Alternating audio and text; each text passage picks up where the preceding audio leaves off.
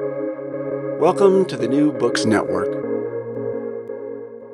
Sand, salt, iron, copper, oil, and lithium. And Ed Conway has written about them in Material World, a substantial story of our past and future. So that's a very brief introduction, but hello. Hello. Hi.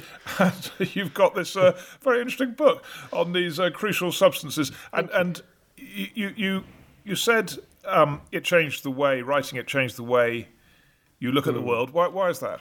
Yeah, I mean, it completely did, really. I cover economics as my day job, and normally you don't pay that much attention to this stuff. Kind of raw materials. It's quite low value in terms of its contribution to GDP, and to some extent we kind of have lured ourselves into thinking that it partly because of that, partly because it's stuff that we don't tend to make that much anymore over here, like the raw materials, turning them into physical products. I think we've kind of lured ourselves into believing this stuff didn't matter as much, and that all you needed in the world was kind of a good idea, and the dematerialized world of brain cells and all of that would take care of the rest.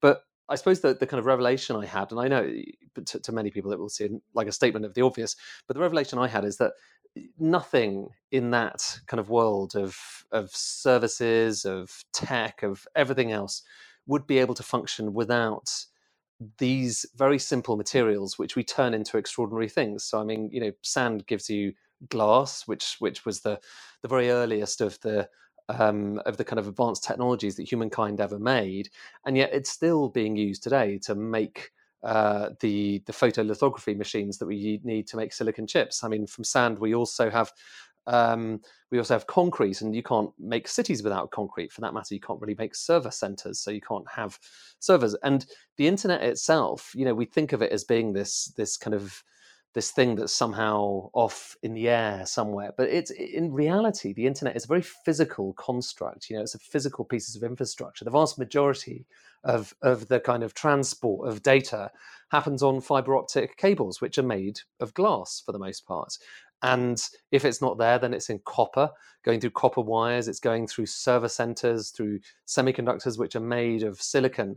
And part of the kind of the exciting thing about this book for me was starting for the first time, I guess, in my career to begin to understand how this stuff actually worked and how we made it. So in some senses, the book is it's a how the world works book, but it's looking at corners that we don't, that are kind of, I think, slightly underrepresented, at least in my world of economics.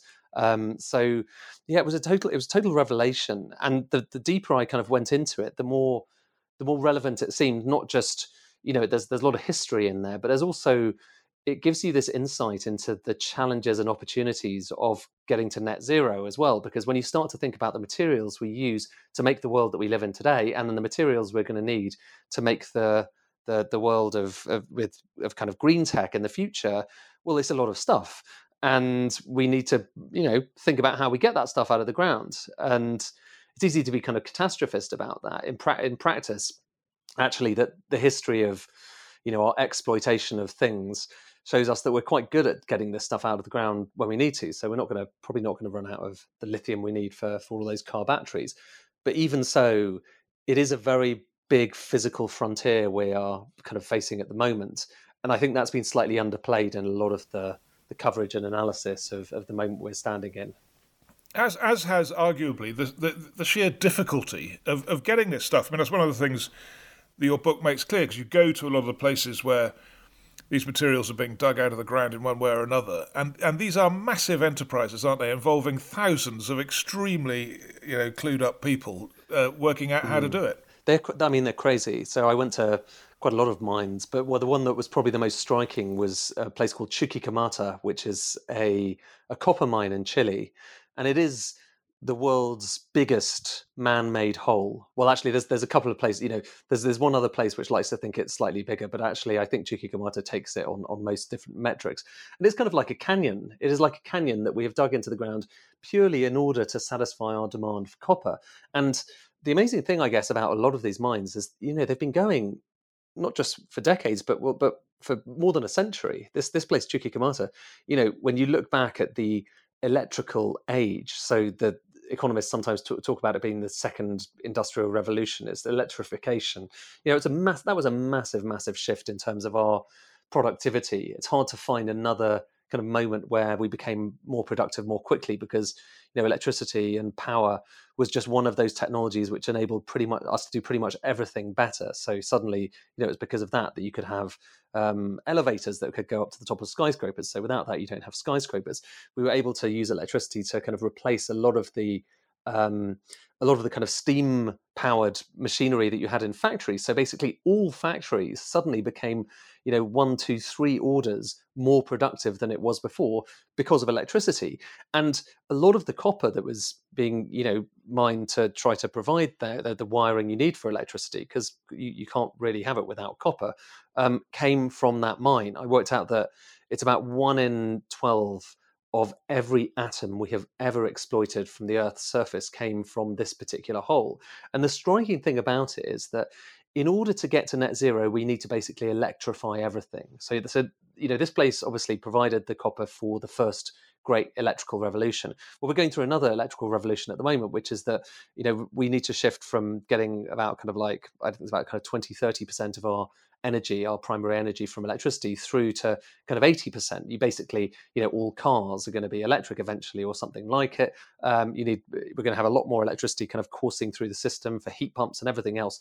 So the amount of wiring you're going to need in the future, if you're going to get anywhere close to all those ambitions, is crazy. It's extraordinary. We need more copper than we ever have done before. And while there's a lot of focus on the kind of sexy, I suppose you could say, materials like lithium, and lithium does feature in the book, our ability to fulfill all of these big promises we've made is also going to depend on getting boring stuff like copper out of the ground. And you need, in order to satisfy those projections from various people, whether it's the International Energy Agency or the Climate Change Committee in the UK, you need an extraordinary amount of copper. Potentially, we need another 3 mines like Chuquicamata, the world's biggest man-made hole, another 3 of them every year just to satisfy that demand. And so I don't think anyone has quite kind of wised up to that. And the difficulty is that at the moment, it's getting harder to find new copper mines and to get them approved than it was in the past, partly because we've kind of mined out a lot of the easy stuff, but partly also just because the decent resources that are left are either in places which are dangerous, where there are big kind of geopolitical or diplomatic issues. So, the DRC, the Democratic Republic of Congo, that has still very high grade copper, but the conditions there are pretty abysmal. And the same thing with kind of various other places. Or, a lot of the copper lies under places that people don't really want to have dug up. I mean, when you look at the grades of copper that we still have left in the ground in Cornwall in the UK, wonderful rolling, hills and beautiful coastlines of Cornwall. Well, under those hills, there's still an awful lot of copper. In fact, better grades of copper than you find at Chuquicamata, the world's biggest hole in the world. And so, but there you run into another issue, which is that no one in Cornwall wants to have a massive hulking big copper mine, in the middle of Cornwall. So there's resistance in terms of, the difficulty of getting stuff, but there's also resistance in terms of but people don't much like these enormous holes being very near to them, and we're going to need more of them in the future. I mean, I think I read the claim. I come from North Wales, and I think I'm right in saying that there's a network of copper mine tunnels, yes, which date back to Roman days. Yes. And I think they claim they were the biggest copper mine in the world at the time. Yes, but certainly there's no sense. No, I think that's right. That's right. They were enormous, and then a lot of that copper would get sent to Swansea to be refined. And so Swansea, for a period, was the world's biggest refiner of copper, or I think pretty much all metals. And played quite an interesting role in the development of the world. I mean, the reason actually, so when you look at all these metals exchanges, like the London Metals Exchange, the reason that a lot of their prices are quoted in kind of 3 months out, so you've got 3 months futures. The reason it's 3 months is that that's the amount of time it took to sail from Chile to Swansea in the past. and that convention has just stuck. And so, Right. in strange ways, you find that kind of throughout when you're looking at all of these things. I mean, salt is the one I kind of a bit obsessed with salt because of all the materials in the book. It's probably the one that people are most like, well, so what? But with salt and for that matter with kind of copper, we find ourselves kind of retracing the steps of our ancestors, for the stuff that seemingly is the most advanced things that you could kind of get these days. Actually, there's quite a lot of ancient knowledge and processes and trends that are going into making them, which I love. That's part of humanity. We've always been doing this stuff, and we're going to do it in the future. And hopefully, though, we can do it in a way that is more enlightened than in the past, because that's the issue. It can be quite dirty.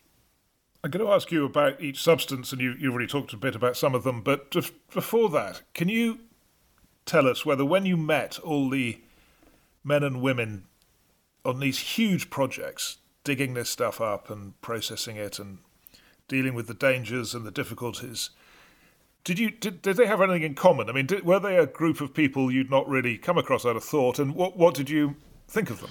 Yeah, that's an interesting question. I mean, this is generalizing enormously, of course, but for the most part, a lot of the people that you find working in these sectors. So, I looked at mining, I looked at manufacturing, engineering, all of these things, and also to some extent technology, because it's not just about getting something out of the ground, it's about turning it into something amazing. So one of the things I kind of did was try and trace the journey of silicon to become a silicon chip. But I think the common factor that a lot of these people have is they're generally not very showy. They're generally kind of, quite phlegmatic and scientifically oriented. There's people like me, journalist who flounces around and tries to get attention. Well, it couldn't be more opposite, that these people are just doing their jobs and not really making much fuss about it and not actually trying to get much attention. So the weird thing that I encountered a lot of the time was that I'm used to kind of calling up various kind of companies and saying, oh, well, hi, here I am. Can I come and visit your factory or whatever it is? And for the most part, there's a kind of well-oiled machine that allows you to do that. And people have got press offices, they've got kind of various agencies, and you go through these things, and eventually you find your way to the factory, and then you can kind of tell the story about it. But a lot of this kind of material world, they just don't like attention at all. So I was going to places that no journalist had visited, not necessarily because I was the most intrepid of all journalists, but just because no one paid that much attention to something like the chemicals processing that you do to salt. And yet that is at the foundation stone of how we kind of clean ourselves, how we keep ourselves healthy. And I mean, a lot of these people, so I spent a lot of times with the chemicals sector, and a lot of these people just kind of just want to keep their heads down. And I think partly that's because, generally speaking, if you work, for instance, in chemicals or to some extent in mining, generally speaking, you'll be in the press when something goes wrong. So when there's some terrible explosion or a kind of chemicals leak or there's been an accident at the mine. So a lot of your kind of training is basically just don't engage at all. But I think that's problematic because part of the reason, I think if we're going to get to net zero in a kind of sensible way, we need to be honest with ourselves about what it involves and be honest with ourselves about what we already do to get materials out of the ground. And I think our kind of education has deteriorated in recent years. And I think partly that comes back to the last thing, which is that, I spoke to a lot of people in these industries, but what's actually quite striking when you go to, an oil refinery or a chemicals plant or even a mine, is that these days there's very few people working in them. A lot of these places feel almost like empty spaces because, they're so mechanized, they're so automated. And part of the explanation for why, copper is quite a small part of GDP is that we've managed to kind of start getting it out of the ground at incredibly cheap rates. And part of the explanation for how we've managed to keep it really cheap is that you have just fewer and fewer people working on it in bigger and bigger trucks. And the same thing with chemicals, and the same thing with with even silicon chips. There's these fabs, these fabrication plants in Taiwan where they make those most advanced semiconductors, the things that are in your smartphone probably right now.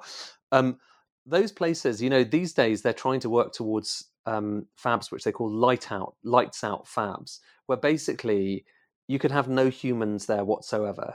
Everything is just robots whirring these kind of silicon wafers from one machine to another, totally automated, these little strange machines that kind of hang from the ceiling.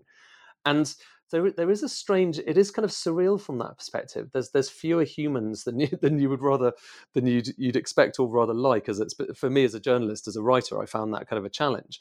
But that's again, that's the nature of the world, and that's the kind of wonder of how we've managed to keep this stuff cheap and ubiquitous. And it's thanks to that we have the civilization that we can all enjoy.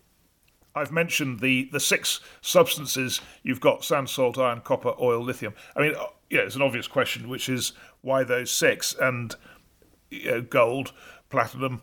Isn't cobalt a thing now? Cobalt, silver, aluminium. Right.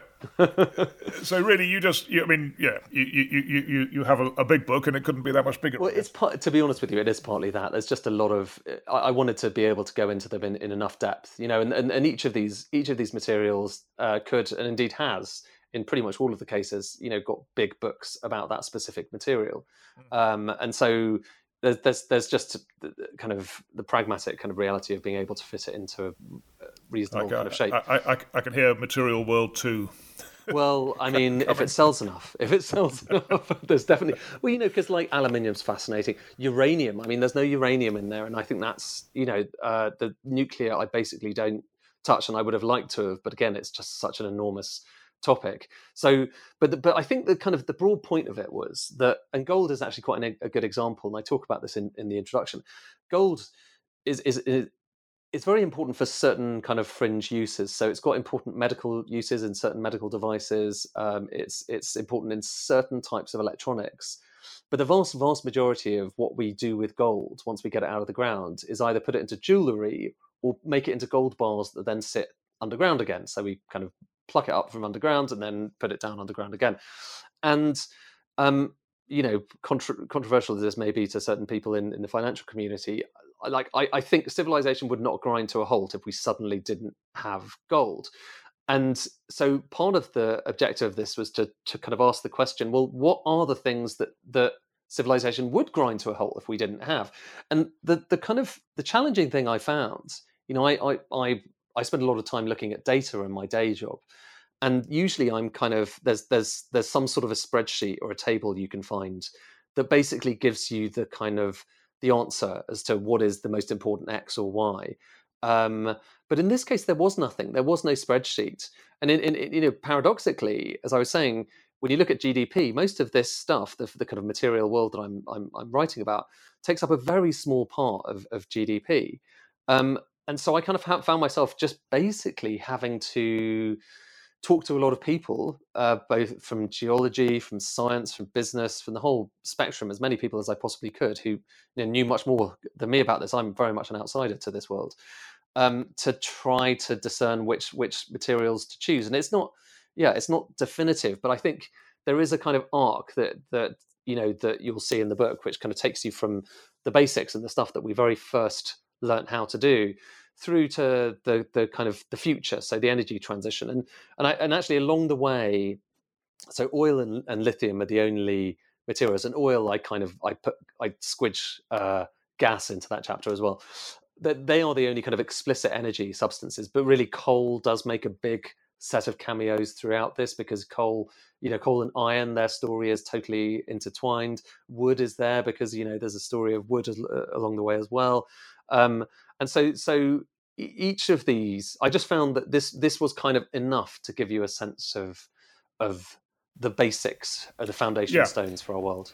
I mean, it's obviously, I've imagined, quite a hard book to write, because you could go on forever, with interesting things, and you're really selecting interesting things about these substances. So let's just sort of run through them. Maybe just have one or two little vignettes about each of these things. And on sand, I mean, the bit that I was totally unfamiliar with was this quartz from the US. Can you talk us through that? Ultra high purity quartz, yeah. So essentially, there's this mine, a place called Spruce Pine in North Carolina, and due to a kind of geological freak, they have the world's biggest resource of something called ultra high purity quartz. It's a type of silicon, basically, but it's incredibly pure. It's very white. They actually use the some of the kind of offcuts. They grind them down and they use them. They send them to Augusta, the national course in America, to become the bunkers. So there's very, very white bunkers that you see in the Masters in the US. That's spruce pine quartz. But the really pure stuff goes to become these very special crucibles. And these crucibles, which you're using to kind of like, in which you melt down kind of the silicon that later becomes silicon chips. Basically, this is the only way that you can make incredibly advanced silicon chips these days. You need to make the wafer in the crucible.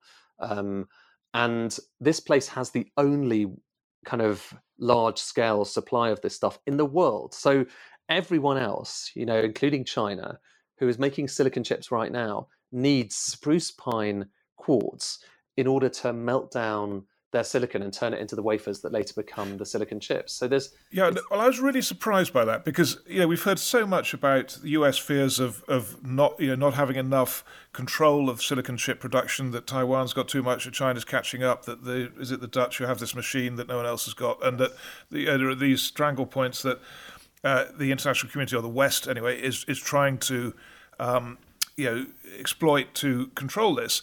And yet you're saying in this, which I was really baffled by this, that the US has this crucial substance and no one else has it. And yet, presumably, it is exporting it to Taiwan and China and everywhere else. Yes. No, it is. It is.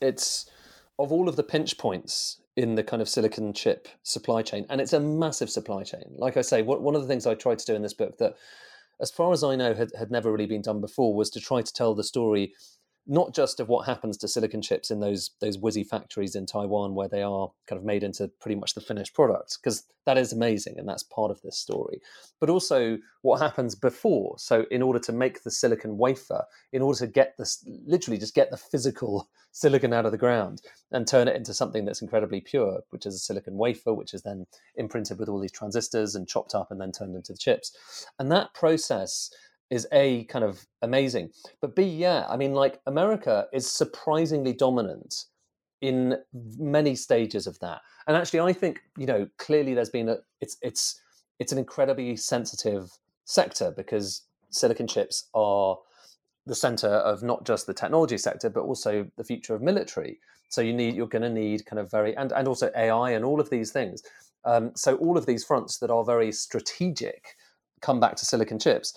And so America is clearly, understandably, kind of nervous and paranoid about its inability so far to make the very advanced chips. But if you look, save for that bit at the very end, so the story there is that Intel, obviously the US chip maker, is still unable to make the very, very smallest transistors. So these kind of like, they call them 2 or 3 nanometer chips. They're not really 2 or 3 nanometers, by the way. That's a kind of just a naming convention. But this very smallest stuff, Intel just hasn't really mastered the technology, which comes back to, like you say, these special machines they make in the Netherlands, a company called ASML. However, when you look just more broadly across the silicon supply chain, America is the kind of common factor. So there's various things make it when you're making wafers, when you're making the machines that make the wafers, when you're making the machines that make those the quartz crucibles. America actually has a foothold in pretty much all of those supply chains. So why haven't they exploited that more?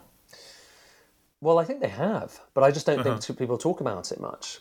But I think you got to contrast that with something like batteries, where China is massively in the lead. So batteries, China is massively in the lead. Solar panels, China is massively in the lead. And there is a serious, question mark about whether America can actually do it. With silicon chips, I think there's 2 principles. First of all, you could never, and I say this having kind of traced this supply chain, you could never expect to do all of this in one country, because it's just so vast, the amount of different processes you're doing. It's so complex. Like I say, the only place that can make the machines that can imprint those tiny transistors onto silicon wafers is a Dutch company. And actually, the Dutch company is entirely reliant on lasers that are made by a German company. and those those lasers bounce the kind of laser beams off lenses that are made by Zeiss, another German company. So actually, there's surprising kind of stories in there. One of which is to say, actually, there's European companies which are quite important when it comes to silicon chips, and no one really is kind of very aware of that. But the other is to say that right now America is more dominant than it would have you believe when it comes to silicon. It really is. It's just that final stage, and I think it's also the fact that this is a technology that China has been very, very, very desperate to try to exploit, and has been putting incredible amounts of money into it. But it's very difficult to make a kind of very detailed silicon chip, and China is struggling to do it. They're still quite a way behind, a few generations behind where Taiwan is. But yeah, so far, the only places which can actually do the incredibly advanced lithography are TSMC in Taiwan and Samsung in South Korea, and that's the bit that America hasn't yet cracked. But I would say it's quite plausible that it cracks it in the next few years. And I think, yeah, it's perhaps intentionally kind of quite underrated when it comes to its dominance in this sector. It is quite dominant, especially also with the kind of design side of it. So designing the computer design that goes into making some of these chips. You've still got American companies that are massively influential there. Now then, your next substance, salt. Now, I've got to be honest here. If I was your editor, I'd have said salt, a bit less on the salt. What was the most interesting thing you thought about? I think my editor probably did, and then they heard about it. I think the thing is, like, so part of it is history, okay, and salt has this fascinating history because it was up until relatively recently really seen as very valuable. People used to use salt as a kind of currency. And it was taxed, and there were monopolies over salt. When you look at Indian independence, that the kind of symbol that Gandhi chose there was salt, because the Indians had been essentially banned from making their own salt, and they had to import it in from the UK. And if there's one thing that we need just to survive on a kind of biological basis, it is salt. And so whoever was able to control the trade of salt was able to control countries. So there's a kind of quite big historical side of it. But actually, in a way, the bit that I kind of like, because it's kind of unexpected again, is that even today, salt is still the basis for pretty much any chemical product, certainly kind of the non-organic ones, so non-oil related ones. Salt is basically the starting point for pretty much all chemicals. So we take salt, and then we turn it into soda ash, and soda ash is incredibly important for basically making a whole load of things. You can't make paper without soda ash, you can't make glass without soda ash. It's just one of those like building block chemicals that we all need, or we're all screwed. And the same thing with caustic soda. These products and kind of materials, when you put them together, allow us to make the bleachers that clean the world. So without salt, we can't have the sanitary standards that we all need. Without salt, you can't have the chlorine that you need to purify water. One of the striking places I went to was the one plant, and it literally is the one plant in the UK which makes all our chlorine. It's kind of staggering, isn't it? This kind of semi-monopolistic thing. But again, no one ever spends much time thinking about salt, or indeed kind of what they do there, so they don't pay much attention to it. But there's this single plant which is just in Runcorn, just on the banks of the Mersey. This single place makes 98% of the chlorine that goes around our country, and they said, and it uses an incredible amount of electricity, because what it is, it's basically electrolysis. You take salty water, and so the salt is underneath Cheshire. And by the way, that's the other fascinating thing about this. When you look on a map of the UK, or for that matter the US, or other countries, where the chemicals companies are, they are invariably above the salt deposits. So in the UK, a lot of our chemical firms are found in Cheshire, and some of them are found kind of at Teesside, because there's salt under the ground there. And that's because they literally they get the salt from under the ground. You don't mine it physically with axes anymore. You kind of send down water, and the water kind of comes up with the salty brine from the bottom. But that salty brine is then turned into the chlorine through these electrolysis cells in Runcorn, and that enables them to make a few things. One of which is chlorine, another is hydrogen. You can make caustic soda out of it. You can make bleach. It uses about as much electricity as the city of Liverpool. So a single room is using as much electricity as the city of Liverpool. And the guys there said, again, people that don't usually like talking to the media, but they said if this place goes down, then within 7 days we are rationing drinking water in the United Kingdom because there just is not chlorine, and you can't ship chlorine no one likes to ship it because it's incredibly dangerous. It is a kind of chemical weapon, or has been used as that in the past.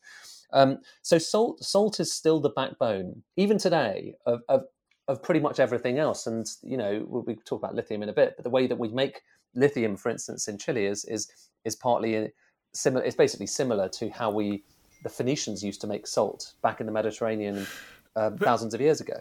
Does every country on Earth have salt? Is there anywhere that doesn't have salt? Well, pretty much, except that there's the seawater salt, and that's a bit more tricky to kind of to get salt out of, because you just need it's much more dilute. It's kind of, I think it's about 3%, whereas brine that you get out of the ground. So if you pump water down into a salt cavern, as they do, it's quite a spooky thing, by the way. So under the ground in Cheshire, basically the salt mines in this country are under these lovely rolling hills of Cheshire. And I kind of went there and I stood where the salt mine is beneath us. And all there is on the surface is this kind of pipe that's going down, sending water down. And then up comes, a bit of pressurized air. And up comes this incredibly salty stuff. It's about 30% salinity, I think, 30%. And what's spooky about it is the size of these caverns is enormous. They're kind of like, it's big enough, said the guy, to hold Blackpool Tower. It's massive and incredibly wide as well. These big holes under the ground that are there, but no one's ever seen inside them because they are kind of just being remotely mined, and yet they are kind of beneath our feet. But pretty much most countries have obviously either access to kind of mineral salt or the sea, and we are never going to run out of salt. There's so much to ask you about all these things, but just quickly on that and those big holes under the ground, why don't they collapse? Well, because they used to. That's the thing. So back in the kind of early days of salt mining in Cheshire in the kind of 1900s, that's exactly what happened. People would kind of do what they call bastard brine wells, and essentially they kind of like you see in the DRC at the moment with cobalt mining. They literally go into their backyards and they start digging, or in this case, just kind of sending down water and then pumping up the brine. And the upshot of that kind of uncontrolled mining was that you had all these big holes under the ground, some of which collapsed. And so there are a lot of places in Cheshire still today where you have big question marks about whether there are going to be big sinkholes, because under the ground are all these massive holes. And actually, when they were kind of planning to get the HS2 routes between Birmingham and Manchester, it was going to go right through those salt fields, and part of the difficulty of it was having to try and build the viaducts they needed to do, because they couldn't go over the ground because it wasn't considered all that solid because of all the salt mining that had happened in the past. One thing I should say, though, is that back to your kind of previous question, actually the UK has quite a lot of salt, and it has quite a lot of salt in the right places. So it's got salt in Cheshire, but it's also got salt kind of like Teesside around there. And why does that matter? In the future, if we're going to be kind of making lots of hydrogen for future energy, which we might do, hydrogen's kind of, it seems to be a big part of at least some of the plans. If not for your boiler, then certainly for kind of like backup of the grid. You need to store that hydrogen somewhere. And so far, the best place that geologists have found to store it is in these big salt caverns. And the UK, actually, it turns out, has quite a lot of these salt caverns in the right places. So does Germany, but for instance, France doesn't have much in the way of salt storage. There's many countries, other countries in Europe don't have much in the way of salt storage. So it turns out that in future, where the salt lies could well be a kind of an integral part of understanding who is going to be able to, be a leader in these new fields of green technology. And I think I'm right in saying the British Library keeps its most of the books it can't keep in London because there are so many of them.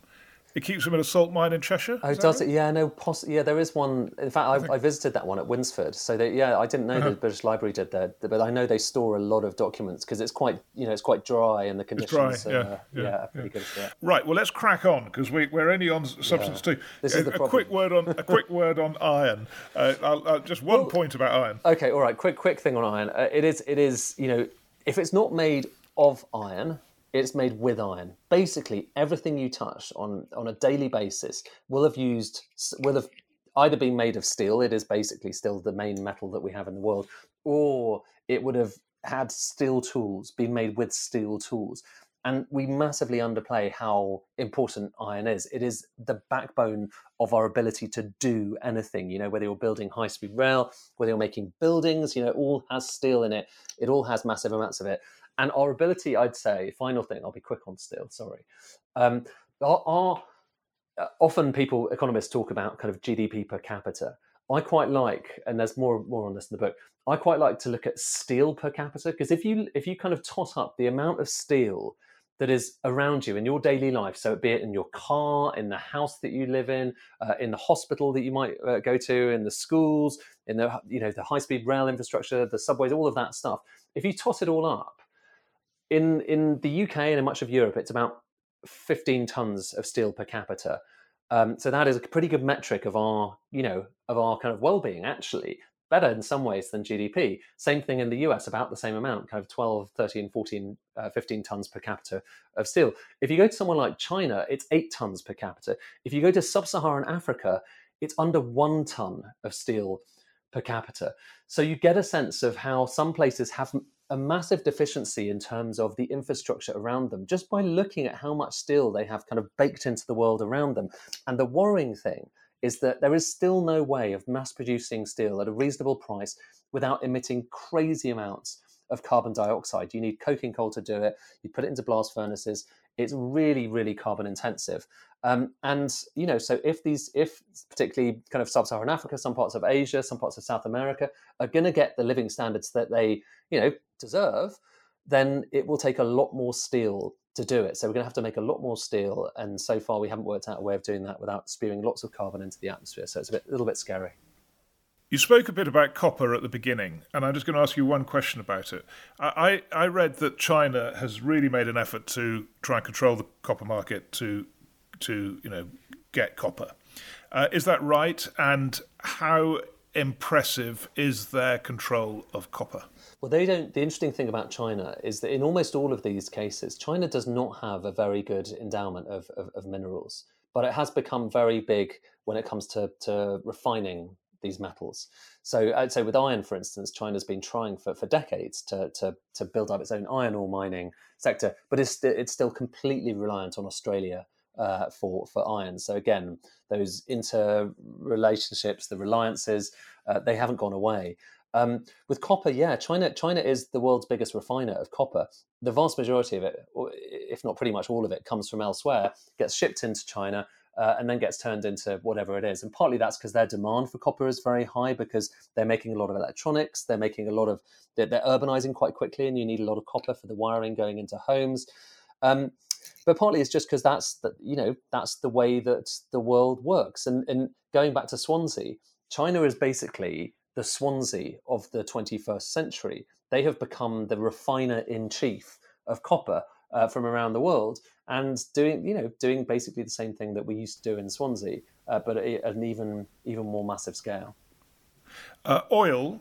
Now then, I guess the question, which as an economist you give a good answer to it, is when is peak oil? What is peak oil, and when is it coming? It depends whether you mean peak consumption or peak demand. It used to be peak supply or peak demand. It used to be like when people talked about peak oil, they were kind of worried about us running out of oil. I don't think that's any longer a concern, partly because of the fracking revolution in the US, and then partly because it's really now about peak demand. Just the other day, the International Energy Agency put out their latest kind of outlook of the global energy system, and they're talking about kind of by 2030, you're going to see demand for a lot of fossil fuels starting to tail off. And that is as people are getting more electric cars, as we are kind of seeing more heat pumps, all of this stuff, as we're doing that electrification that you, by the way, need all of that copper for. That means you potentially don't need as much oil. But the misconception here is that this is going to happen kind of quickly. In fact, it's going to be a very drawn-out process. It's going to take a very long time. We are still going to be very reliant on oil for a long time. Even in 2050, that kind of magic net zero year, our oil consumption is still very high, and it's just that we're kind of offsetting a lot of that. And the other thing, with oil, it's not just what we take out of the ground to burn. That's traditionally we've taken most of the oil out of the ground and we burnt it in our engines.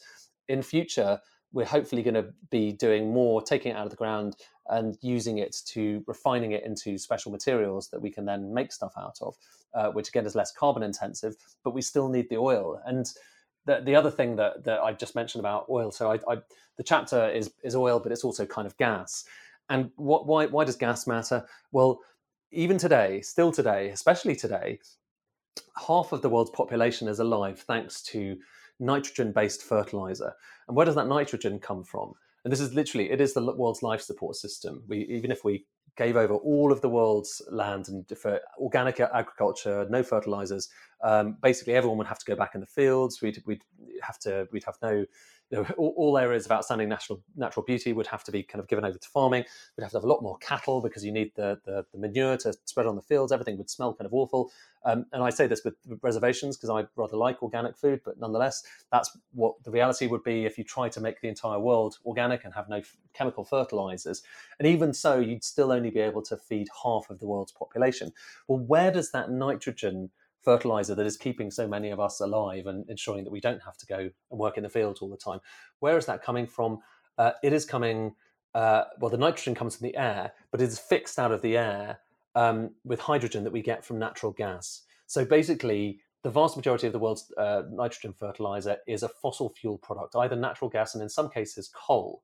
And again, to me, I was quite surprised when I kind of learnt the extent of this, but that is one of the most important materials in the world, both gas, but also the fertilizer that we use to sprinkle on crops and are able to feed ourselves directly or indirectly with. Because if you're eating chicken, that will have had some fertilizer in the feed that it's consuming. So those are still fossil fuel products. We need gas to survive, to live right now. And yes, in the future, we're going to come up with very clever ways of doing this in a green way. But it's going to take a long time before we get there, and it's quite energy intensive to do that. And so in the short run, I think we just need to have our eyes open about the reliance that we have in this world on fossil fuels. And it's an awkward thing because, clearly these are very carbon intensive products. And yet they are also part of what keeps us alive. They are literally part of our life support system. And that's kind of awkward. It's interesting, and it's a challenge for the future. In reliance is a sort of theme with all these things, isn't it? How reliant we are on these products, and that's true of lithium as well. And I mean, I guess that's a more recent reliance. Why is lithium so important, and where is it all? And I should say, you mentioned cobalt earlier. I did and ah for a while about whether I knew I needed to have something that was a kind of a battery technology. And the point here is that lithium is the key kind of substrate within those batteries. But I did wonder for a bit whether I should do cobalt, because obviously with cobalt, there's a terrible story about the conditions in which it's mined in the DRC. The vast majority of the world's reserves are found in one country, which is very unusual, in the DRC. And so it was definitely kind of journalistically quite an enticing prospect.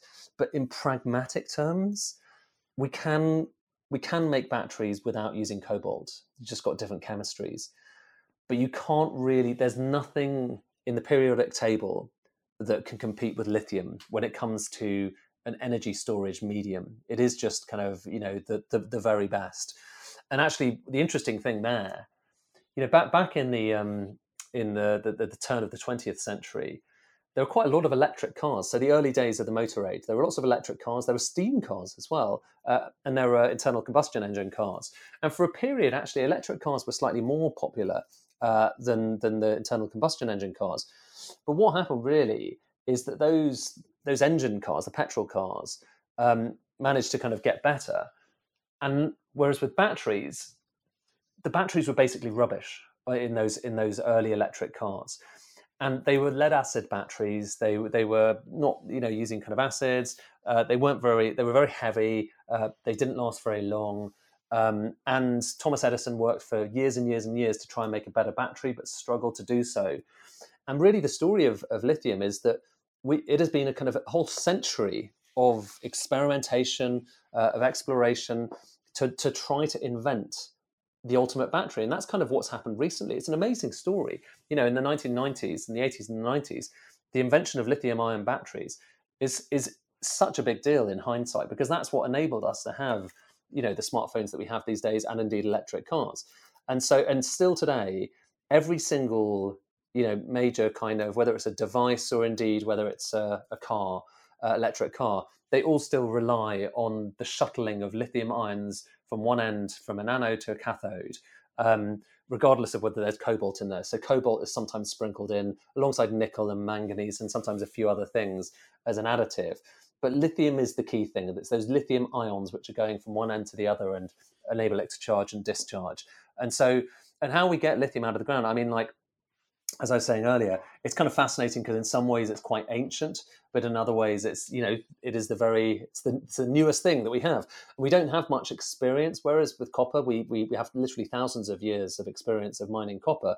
With lithium, we're just starting. It hasn't really. If this book was written a few decades ago, it wouldn't have been included because it had a few fringe uses for like lubricants and pharmaceuticals, but not really for critical civilization dependent stuff. But now it's at the core of everything, because if you're gonna get all those cars on the road, if you're gonna have the kind of battery backups that we need, you need a lot of lithium, and we are still only trying to work out. And so therefore there are kind of big environmental and sustainable questions, and also kind of questions about the communities that we're disrupting, because these are new places that we haven't really mined much before, whether it's the kind of lithium triangle in South America, which I visit, parts of Australia as well. It's new and quite exciting territory. It's a very clever idea for a book. And you we now know that because we've just listened to you talking about it, and it's lots of interesting material about how the world works, basically, which we probably should know, and which until we read your book we don't. Thank you.